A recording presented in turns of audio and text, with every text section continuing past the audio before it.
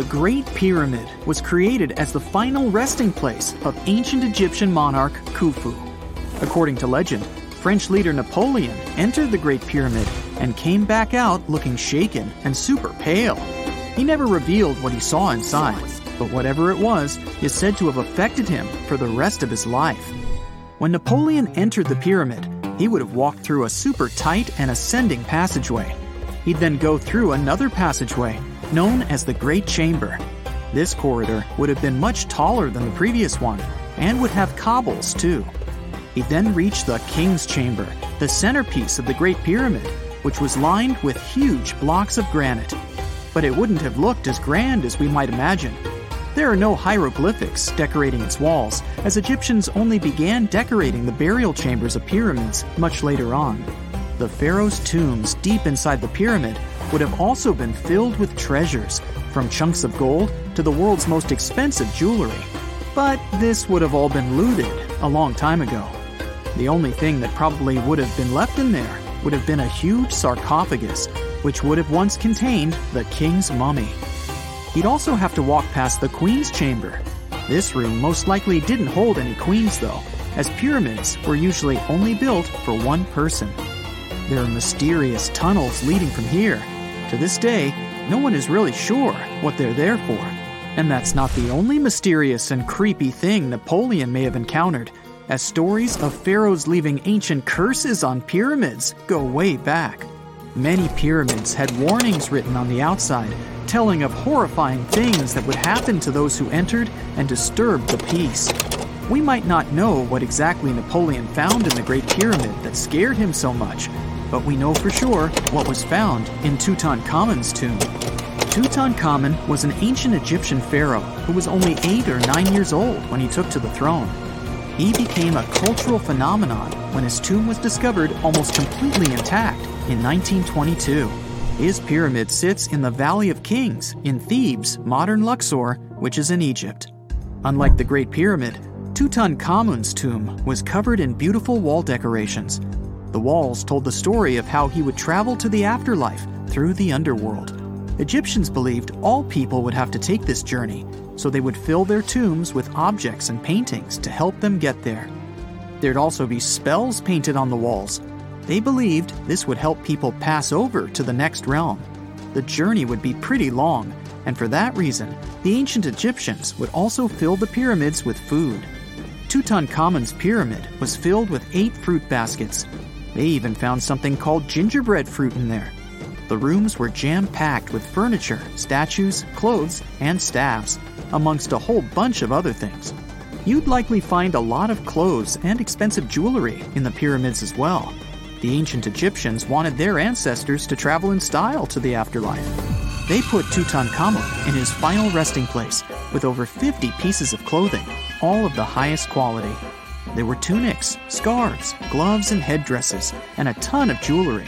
Bracelets, pendants, necklaces, rings, and scarabs for protection were all found inside. Each of them was made of gold or precious stones. There were also fans made of ostrich feathers to keep the old pharaoh cool in the hot Egyptian sun. But the temperature inside the pyramids never actually went above 68 degrees Fahrenheit.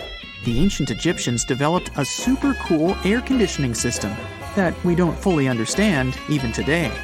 Tutankhamun's pyramid also contained 130 walking sticks made from ebony, ivory, silver, and gold to help him on his journey. There were 3 chariots hidden away in case he got tired of all the walking. They also put 11 boat paddles inside, but there was no sign of any boat. The pyramids would be littered with the pharaoh's favorite scents and perfumes. During the excavation of Tutankhamun's pyramid, it quickly became clear that it had been robbed during ancient times. There was damage to doors and traces of oils left in empty jars. It looks like someone raided the pyramid for gold and the scents, perfumes, and oils that had been left for King Tut. There was still a bit of perfume, which was made from coconut oil and frankincense, left in one bottle. It seems like Pharaoh Tutankhamun loved board games.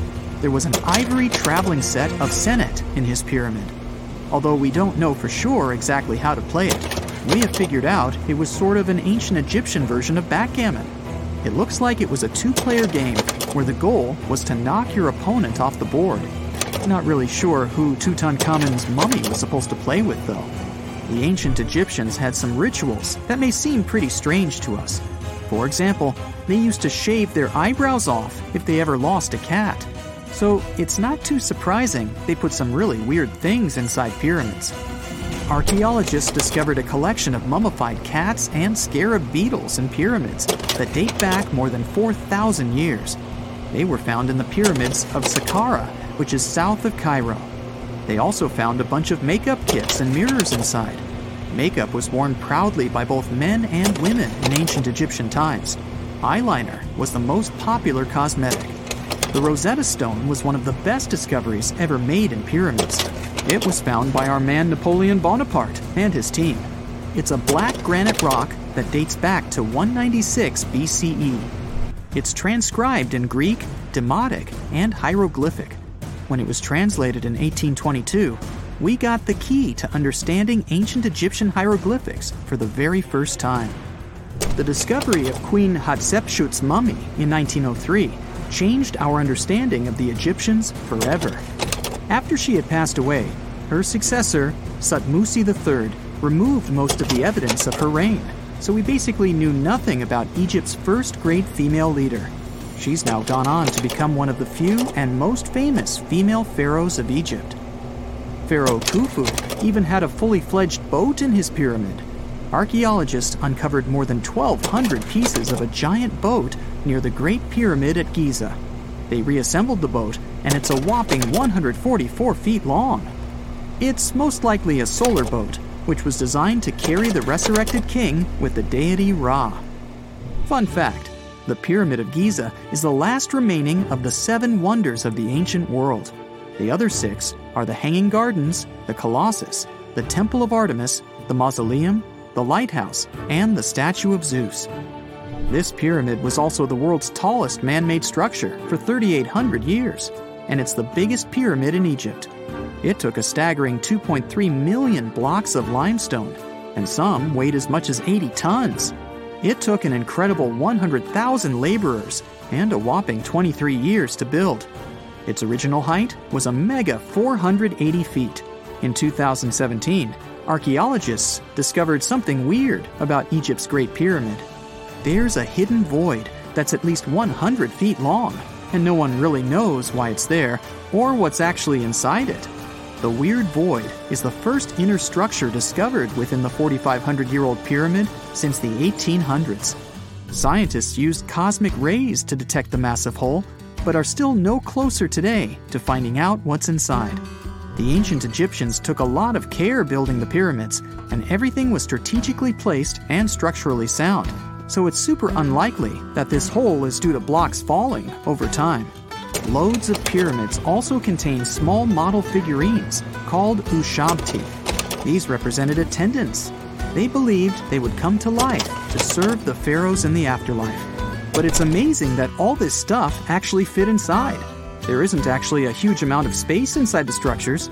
It's mostly just rock.